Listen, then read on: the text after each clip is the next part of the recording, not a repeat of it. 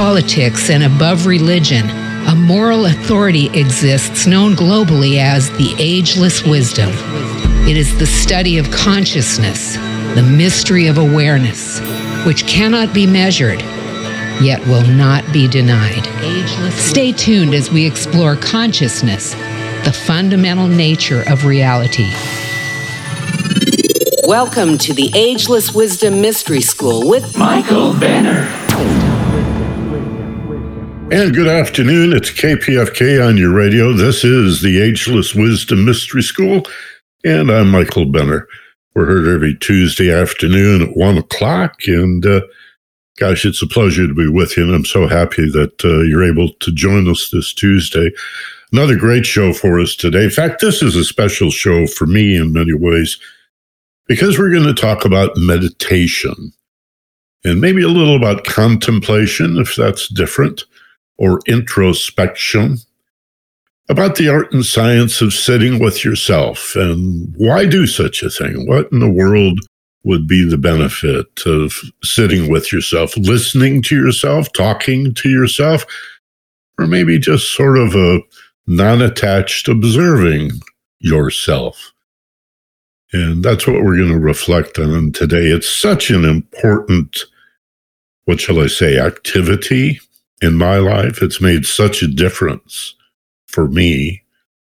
In fact, I'm going to tell a little story in a few minutes about why that is so. But first, I want to introduce my guest. It's a young woman who I've known for quite a few years, maybe 15 years, 20 years, maybe. I'm not sure.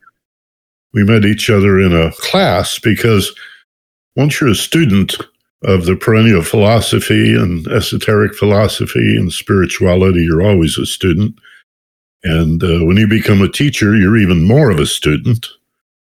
And so I think it was inevitable that we would meet. My guest today, Diana Lang, who lives right here in Los Angeles in the San Fernando Valley. And Diana, good afternoon and welcome to KPFK. Hello, Michael. It's a joy to be here today with you, my old friend. We met with Georgia Lambert at Nature of the Soul. It was a beautiful time to remember. We were at the observatory. The Griffith Park Observatory was where we were having that class, or right near there.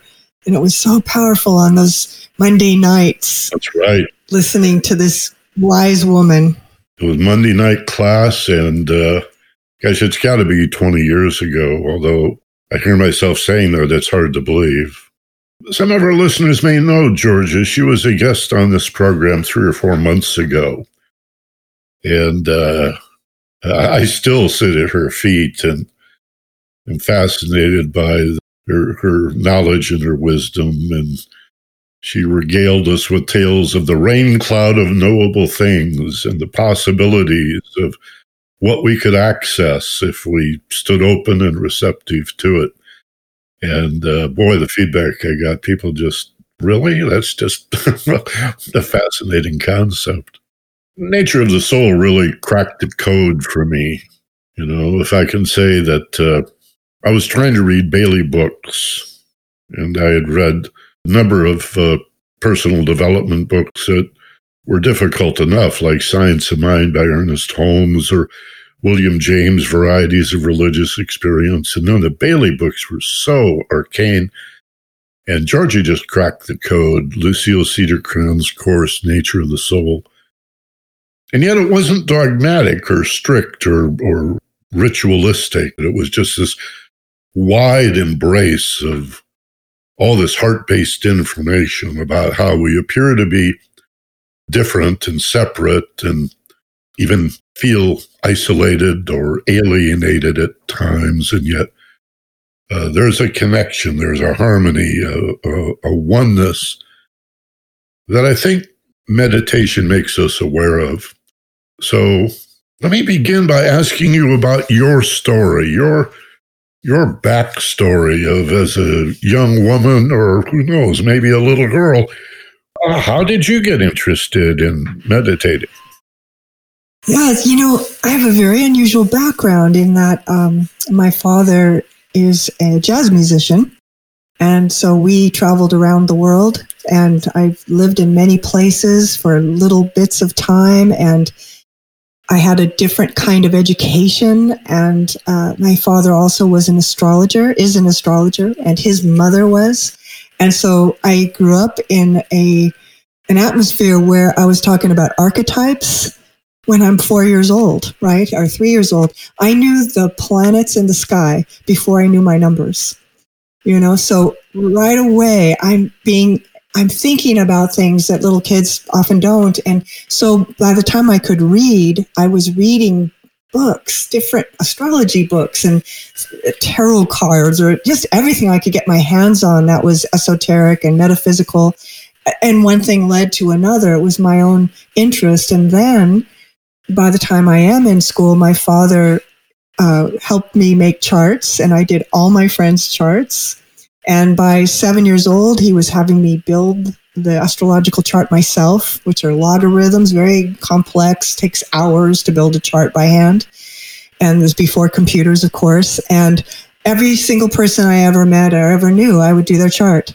And so again, I'm looking about, past lives I'm learning about and what you're going to do in this life. And so I'm thinking like that. And so I'm reading. And by the time I'm 13, 14, I'm reading Hermann Hesse and Blavatsky and the Bible and the Quran and just everything I could get my hands on. So I had a very impressionistic experience of abstract concepts very intensely. And I had these opportunities where I got to meet with certain people, like one, and is a famous radio personality named Dr. David Viscott, who was a radio psychiatrist who I got to know. And he was my hero at the time. I used to fall asleep listening to him on KABC. And he had this show where he was very intuitive and kind of psychic with people, but he was also a bona fide psychiatrist. And I got to meet him, and he kind of mentored me, and I'm 16 years old at the time. So I had all through my life mentors, people that came into my life that taught me specifically, particularly. And I feel so lucky because I had such an interesting education, and also going to Catholic school for some of that time, for a few years, and that from having traveled a lot and not getting a normal education, because I would only be in a school for a few months or, not very long.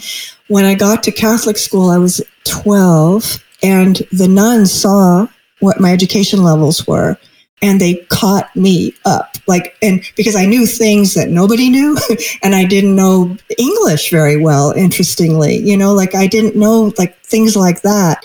And so those few years for me at Catholic school were so life-changing for me. And I was the only kid in the school that wasn't Catholic, but I was in this Catholic school. So it feels like so many steps in my life when I look back were set, offered, given, where this person would come in at exactly the right time, and then another, and then another.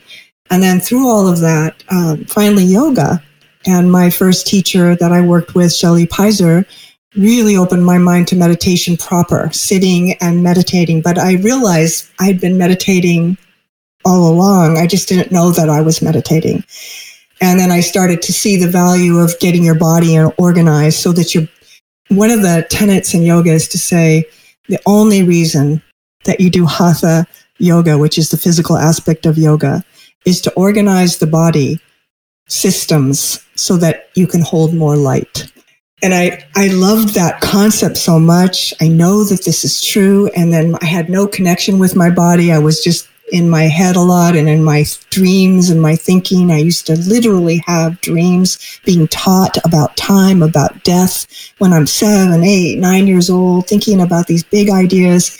And yoga became very practical for me. And so here's my final thought to this long answer.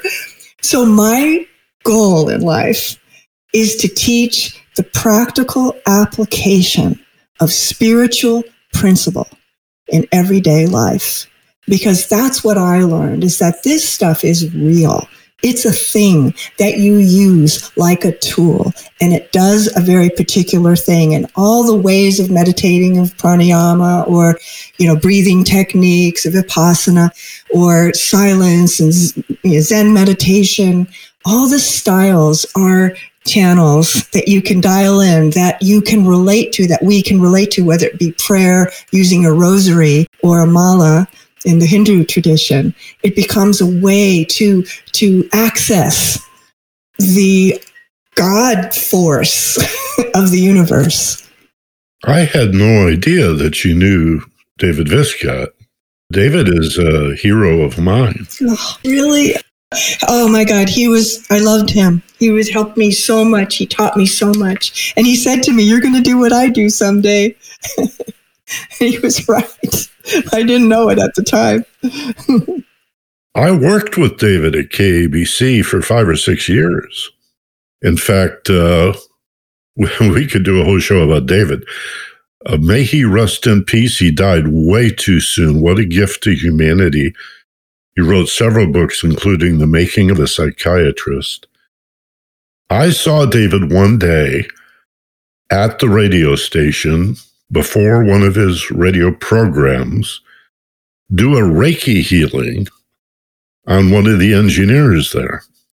Now, here's a medical doctor who became a psychiatrist who was doing a Reiki healing on this fellow's back.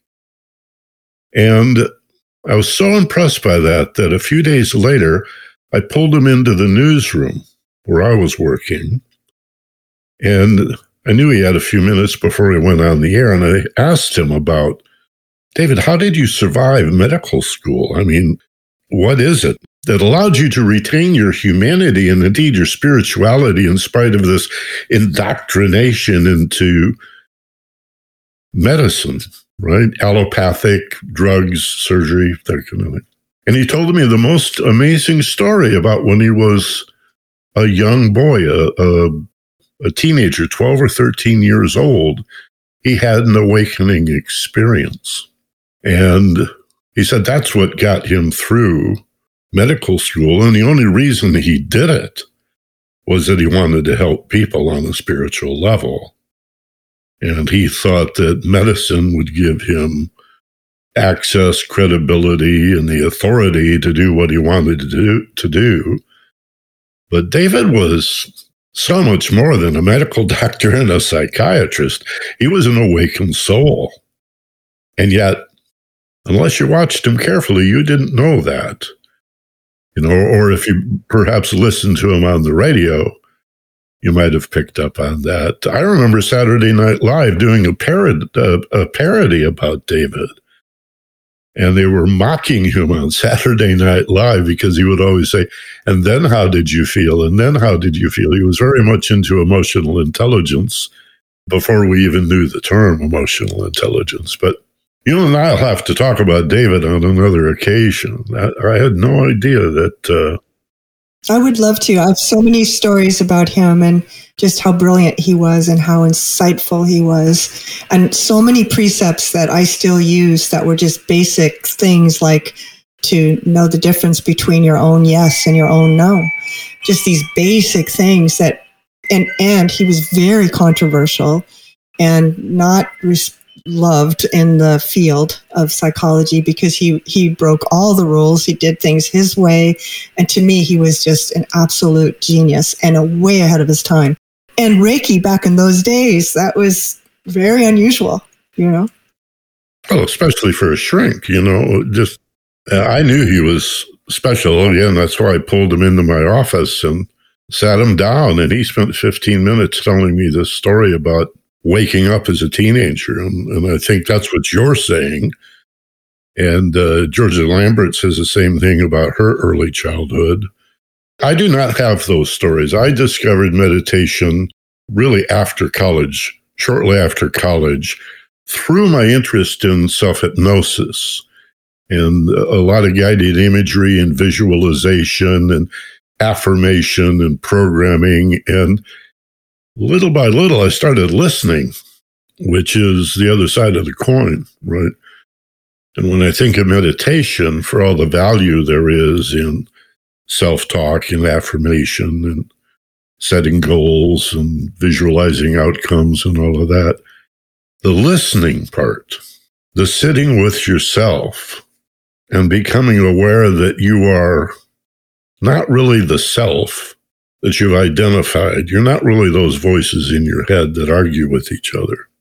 That's really the way I became fascinated with meditation, to the point that when my radio career ended in the mid-40s, I say the mid-40s, sounds like I'm talking about the 1940s. In my when I was in my early 40s, I did a long meditation, like a week-long self-retreat. What am I supposed to do with the rest of my life? And what came up day after day after day after day was teach meditation in some form. Get people meditating, listening to themselves. And so these many years later, I still feel as strongly about it as ever. And that's why I've brought you on today, to see if we can encourage people to begin a regular practice, even if we feel that we're doing it poorly or awkwardly, or, I can't meditate. I can't stop those voices in my head. I mean, how do you help people overcome those initial objections that the ego has to meditating? Right. Good question. And that's the big one. There's a saying that says prayer is talking to God and meditation is listening to God, right? Or to all that is, to pure love, to divine energy. And everyone in I've been teaching meditation since 1980, so most of my life, and I've taught tens of thousands of people how to meditate. And without almost any exception, every student comes to me privately or writes me or texts me or pulls me aside and says, I know I'm not doing this right. Right. And, I'm not having the experience you're supposed to experience.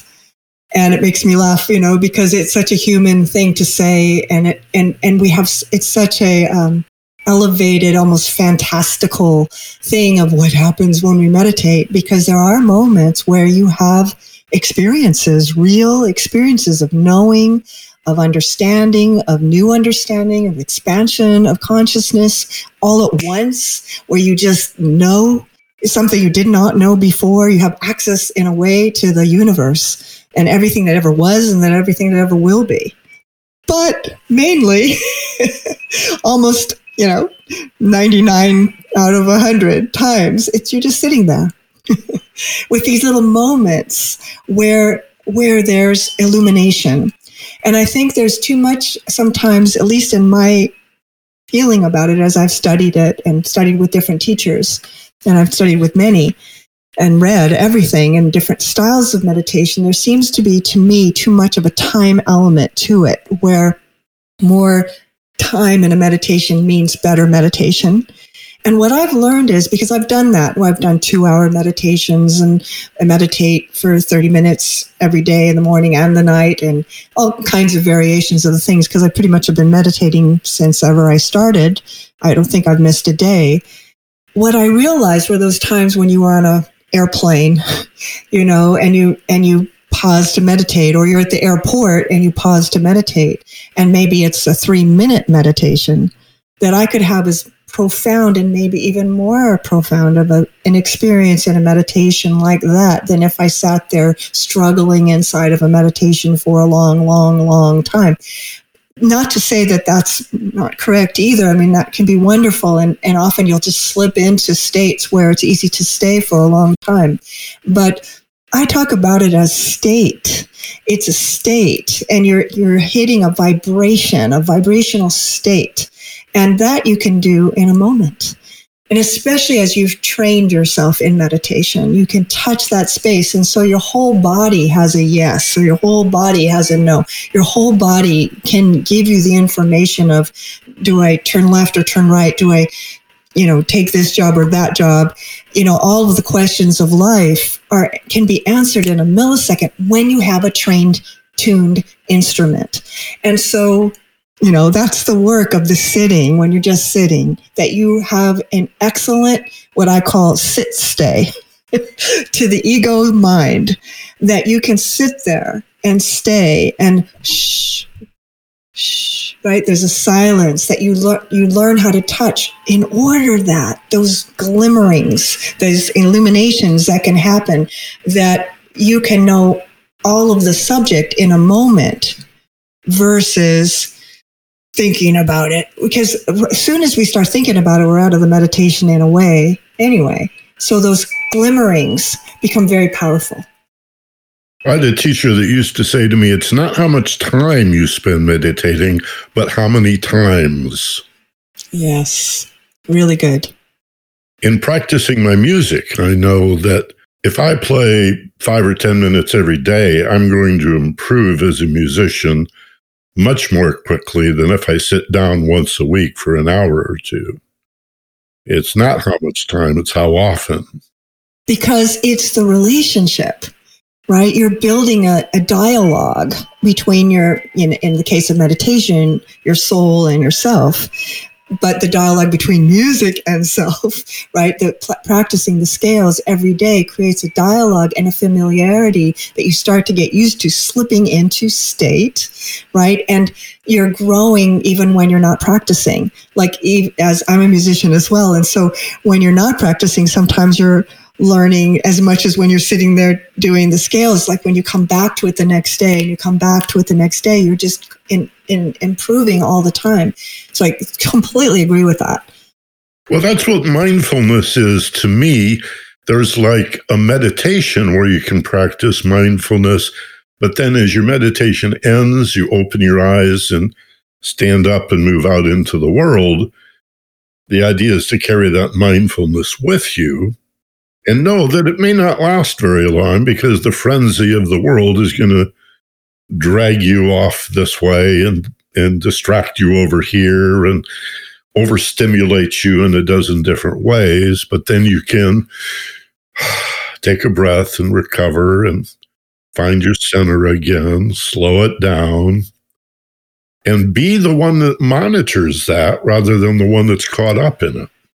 Exactly. Because after a while, when you have a meditation practice, it's like you're hooking meditation to meditation and meditation to meditation to the point that, in a way, you're meditating all the time.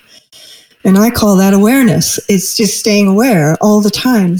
And I make a joke that wouldn't you rather have a conscious meditating lawyer than an unconscious non-meditating lawyer, or a conscious mother, an meditator, or a conscious business person, or whatever we are. When we bring that aspect into it, there's, that person's honest, that person's in service in some way. It's David Viscott as a psychiatrist, doctor, versus just a psychiatrist or a doctor, right? He brings that awareness with him. And when we meditate, we're building that capacity of awareness, and it becomes that whole life is a meditation. Every conversation is full presence, because what meditation teaches is that sit-stay is really the essence of presence.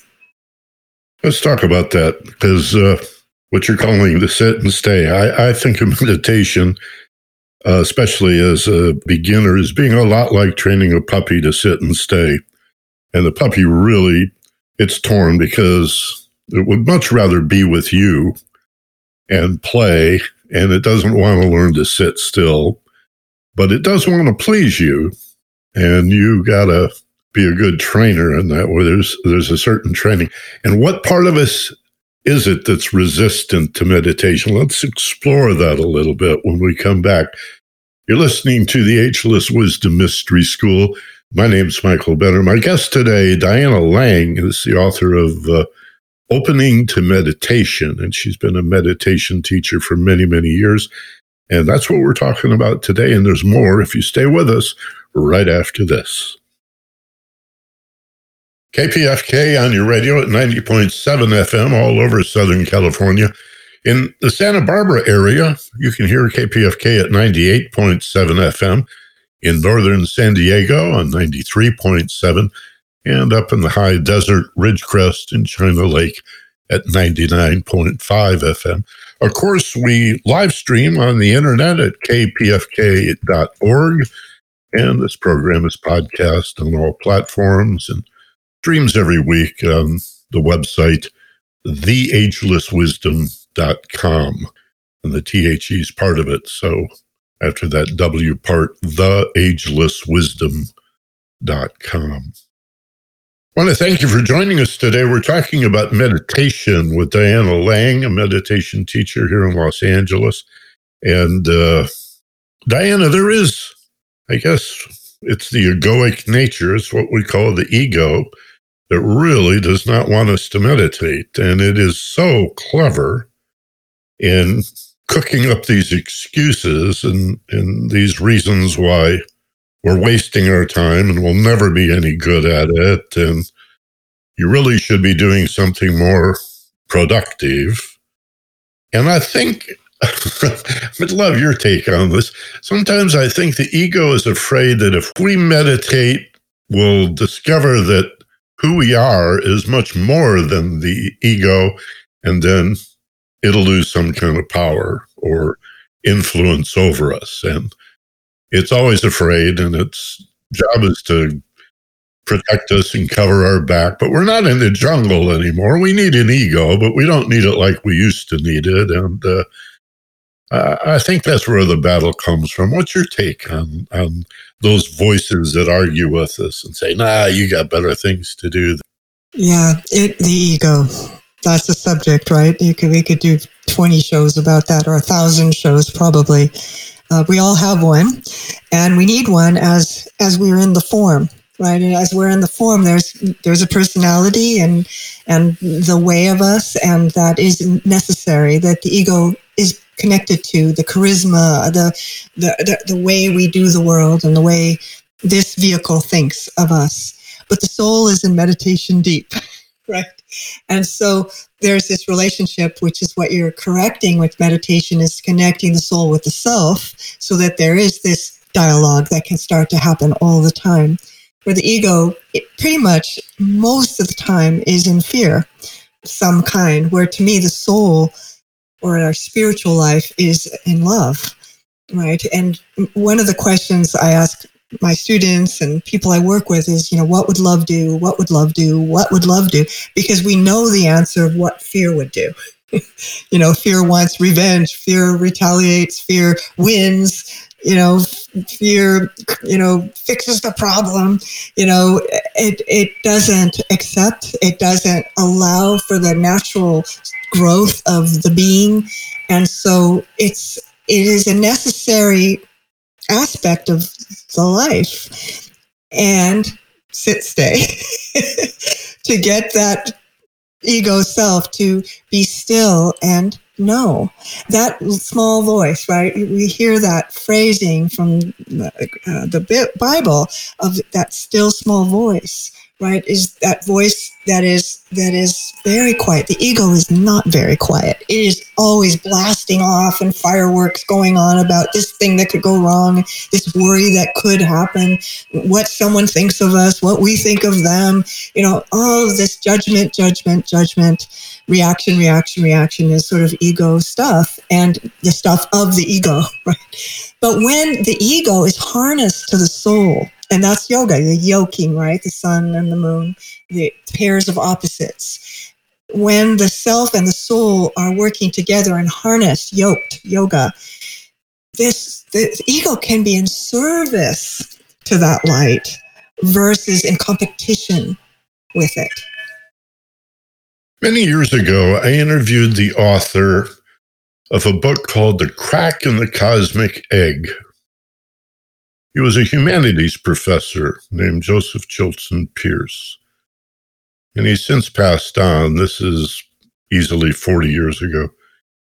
But he said something to me about intuition that struck me, and I've always remembered it. He said, intuition are those thoughts that arrive full-blown. The insight and the understanding that occurs to you without having to reason your way to the conclusion. It's just the aha experience of realization, these revelations or epiphany that come upon us as if realized on an entirely other level and then laid out in front of you whole. What is the relationship of intuition, as you see it, the relationship of intuition to meditation? Wow. Well, where do I start? Well, one thing that happens as a byproduct of meditation is our intuition gets better and better and better and better. And that is a fact. You can literally, and not, and there's so much glamour around ESP, extra sensory perception, right? And all of those qualities of etheric hearing, etheric seeing, right? The third eye, healing through your hands like Reiki, all the ways that are modalities of energy transmission increase when we meditate, including and especially intuition. And because you're in a non-mind place, or you're in a non-mind dominated place, right, where the mind keeps winning, where there's not this tug of war constantly between logic and knowing. And we start to feel and begin to trust the difference between knowing something and thinking something are very different things. And one thing, is a joke in metaphysics is don't believe everything you think. And that's funny because it's true. Everybody's got opinions. We all do. I don't listen to my own thinking. I trust my knowings, and those are intuitive. Well, I've gotten to the point where I don't think that's me doing the thinking unless it's deliberate and purposeful. I understand that I can use my mental nature, my logic, my imagination, my creativity to read, to write a to-do list, to make a decision, to chart a course or make a plan, to communicate or improve a relationship. But then when I don't have a task in front of me, and it's just sort of, I call it Miller time, you just sort of kick back and put your feet up and stare out the window.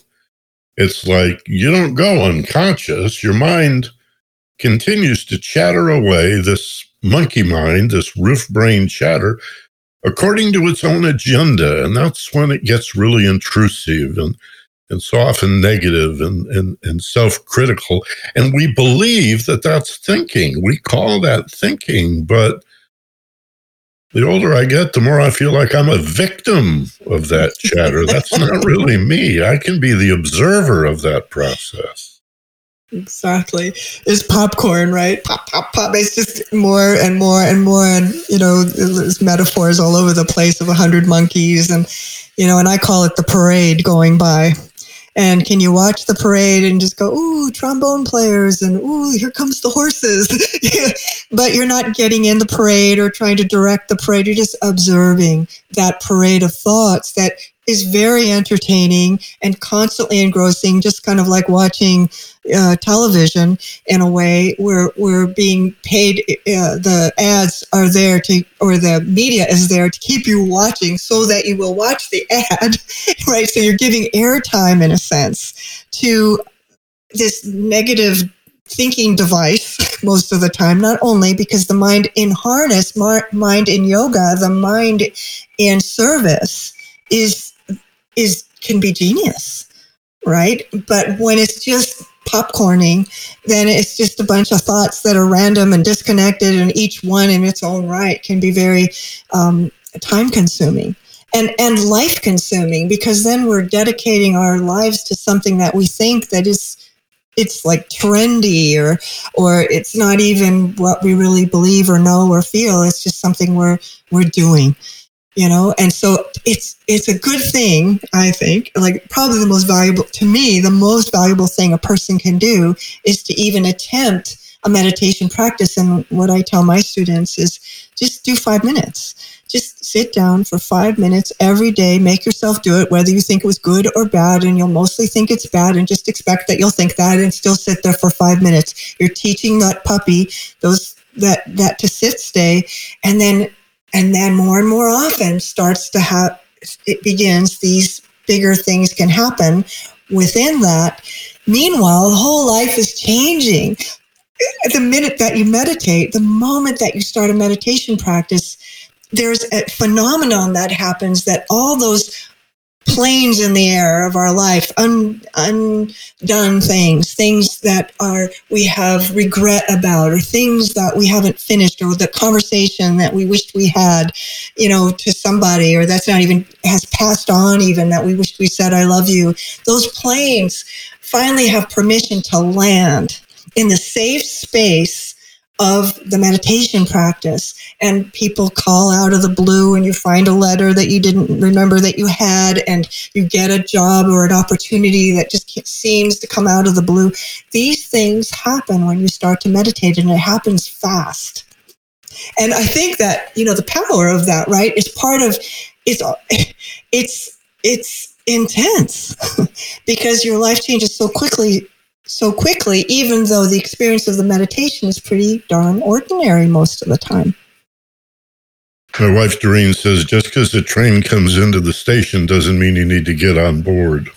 I love that.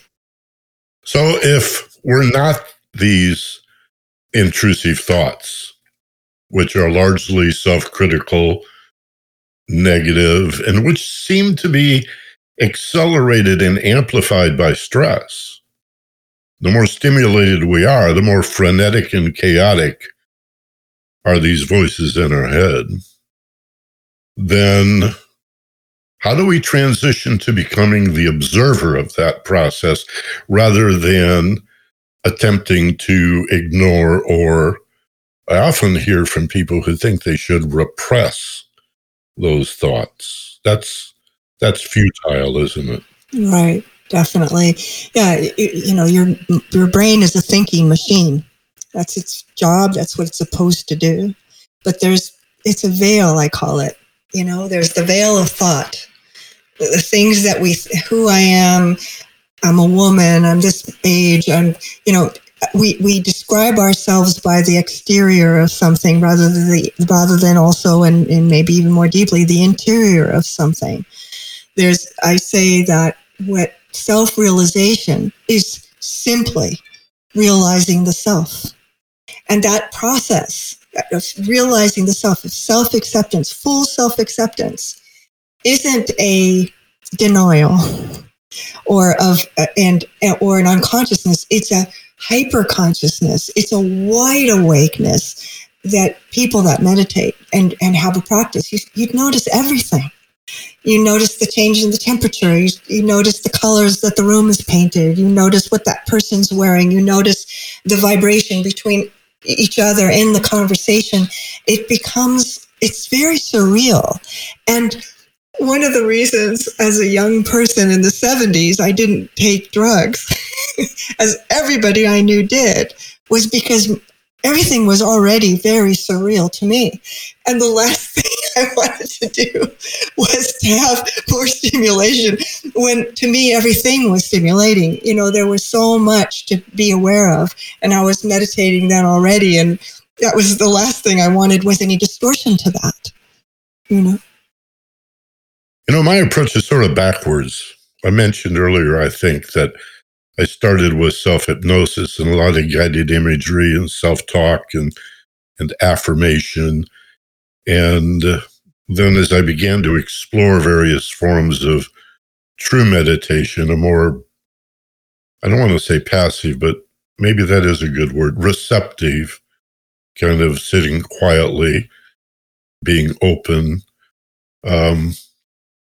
It took me quite a while to discover Vipassana, which is maybe the simplest and most basic place to begin, is just watching your breath. And at the time, not having a Vipassana teacher and not really knowing what mindfulness was all about, I began to do it without really understanding why.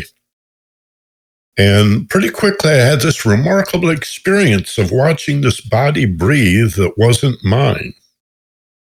And I realized I'm not the breather. I'm this awareness watching this body breathe itself all by itself. It doesn't need my cooperation. And if I can watch my body breathe and be the observer of that process, then maybe I could watch my thoughts and observe my feelings in a way that I wouldn't be so caught up in them and victimized by them. I could just be this. And at the time, I probably would have said detached, but now I would say non-attached, because you're not detached. You're very much involved, but you're also not holding on. You're not attached. You're not detached. You're just the observer, right? The way we could watch a sunset without judging it, or be entranced by a field of wildflowers without measuring and weighing and quantifying the values, or looking at a newborn baby and being awestruck without analyzing anything.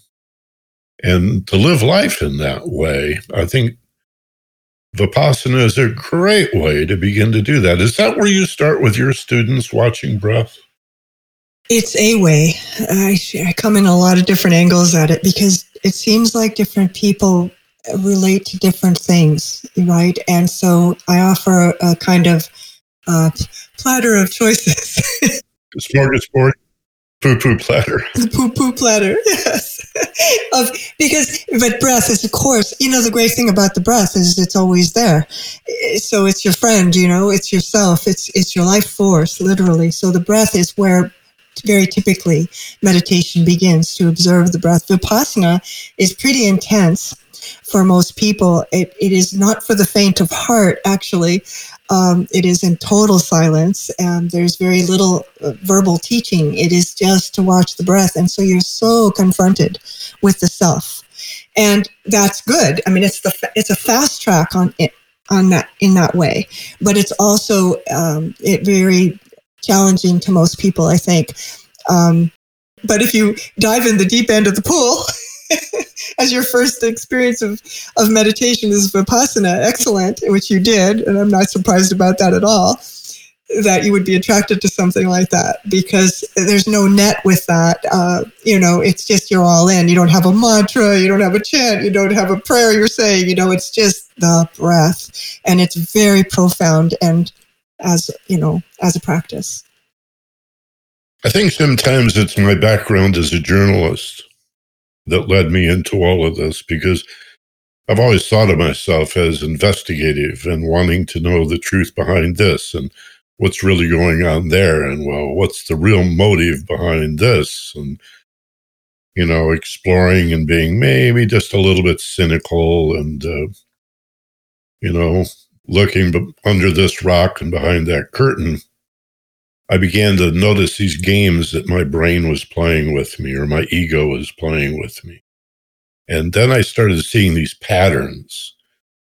Like one day, for example, I found myself feeling quite defensive and speaking defensively. And when I got quiet, a voice in my head said, "Who are you defending, and why do you believe it needs to be defended?" Well, that stopped me cold, because I didn't know who I was defending, much less why I felt it needed to be defended. Wow. Yes, because the truth makes you free. You're an old soul, Michael, for sure. When you hear truth, it stops you in your tracks. It stops me in my tracks too. When I hear something true, I collapse. The ego falls down. It's, how that phrase, the ring of truth, it vibrates and reverberates through the whole being when something is true. And if you're open, like you are, the learning is accelerated, because there's no resistance to truth. A lot of times it seems like, I think what you said earlier about being a little cynical is good. It's good to question things. You shouldn't blindly anything, right? You have to experience it yourself. And I have never taught anything that I haven't personally experienced. I just will not. That doesn't mean that it doesn't exist, but if I haven't experienced it, I'm not going to talk about it, and I'm especially not going to teach it, right? So when you have those moments when your whole body is thrumming with the om of the universe in a moment because some phrase, opened your mind or cleared your mind or made yourself receptive, it is such a powerful way to move through life. what I hear you saying, Diana, is that maybe one of the most wonderful benefits of meditation is to not just know or even understand, but on the highest of levels, experience the unity and the connection that sets you free from this anxiety about not fitting in or feeling somewhat alienated or people don't understand me or, gosh, I feel awkward in this social situation. What should I do? A quality of truth that says, just be who you are. And the more you know about yourself and understand the truth of who you are, the less anything else matters. And I think initially I was afraid, well, that would make me pompous and conceited, and then nobody would like me. I'd be so full of myself, but quite the contrary. It's humbling. Yeah, the self didn't, need to be center stage anymore. It was just sweet to feel this embrace of the whole universe. Self-realization is realizing the self.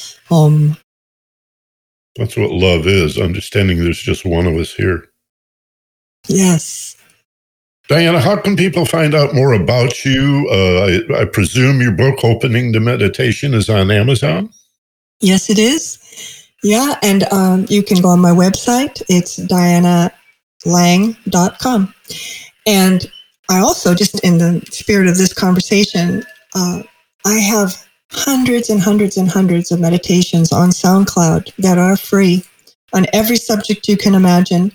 And we were talking about state change, frequency change. How do we vibrate to the higher rather than the lower? These are trainings and teachings and meditations kind of all compacted into little 12-minute segments on every subject from anger to fear to loving your body to forgiveness, or, all the various subjects of healing, many on healing. And so SoundCloud is a really good resource because there's, I think, 800 meditations on there under, just look me up, SoundCloud, Diana Lang. And I'm on YouTube and Instagram and Facebook and all the regular places. But, when in doubt, it's just dianalang.com, and a lot of that information is there. You can look more into it. I think those meditations, though, that are on SoundCloud are really useful. There's thousands of people that listen every day to just kind of get into, I call it training wheels, to change state, to recognize the difference between love and fear in your own body, in your own vehicle, so that you start to recognize it yourself. And of course, most meditation is silent, right? The final meditation is with yourself, and there's no voice or no guidance. But in the beginning, it's very helpful to get that the frequency, right, of thinking, and knowing, or thinking and fear, or acceptance and love, compassion and truth. Well, I'm thinking now with the Nike slogan, just do it. Don't judge yourself. Don't worry about whether you're doing it well enough or whether it's difficult or you'll never be able to learn. Doesn't matter. Just keep doing it and you'll experience the change and you'll like yourself a whole lot more. And boy, so many problems just fall away. Issues we have that we have no idea how to solve. There are issues and they just fall away. And it's a practice of love. Second ray, love, wisdom. I think the universe conspires to support you when you come from love. The whole game gets rigged. Yes. One big sugar rock candy mountain. Yeah, but you still have to sit with the suffering. And that gets very interesting because as joyfully as we're talking about meditation, it is such a tool for when there's pain, or when you're confronted with pain, or your own pain, physical, mental, emotional, all of it, COVID, right? To be able to stand in that space with that kind of consciousness, you have power. I'm glad you mentioned that. We should do another show in a few months on grief and loss and pain, physical pain, emotional pain, sitting with that pain, staring it right in the face, I remember as a kid hearing Alan Watts say, if you meet a ghost on the trail, give him a hug. It's just your brain, your soul trying to get your attention. So don't run away from that stuff. Move into it. You'll be greatly rewarded. Can we do that? Would you like to do that later? I'd love to do that. My favorite subject. Wonderful. Wonderful. There's no need to be frightened of fear. Right. That's I never plug my book, but that's my book, Fearless Intelligence. We can learn to be fearless, to use fear as a guide, to find the treasure's always hidden behind the scary witch or the dragon or the demons that represent our worst fears of who we are and what we're not capable of. But I think Joseph Campbell said, the treasure you seek is in the cave you least wish to enter. Exactly. The gift is in the wound. Yeah. What came to me was the best parts of you are hidden where you're most afraid to look. And it's so true. So let's revisit this, and we'll light up some shadows. How about that? Guru. Diana Lang, my guest, you're listening. Oh, and again, the book is Opening to Meditation, available wherever fine books are sold. And stay with us. We have a few more minutes, and I have a few comments I want to make about this program and some other business. And to remind you, you're listening to the one and only KPFK in Los Angeles. This is the Ageless Wisdom Mystery School. I'm Michael Benner, and we'll be right back in a minute.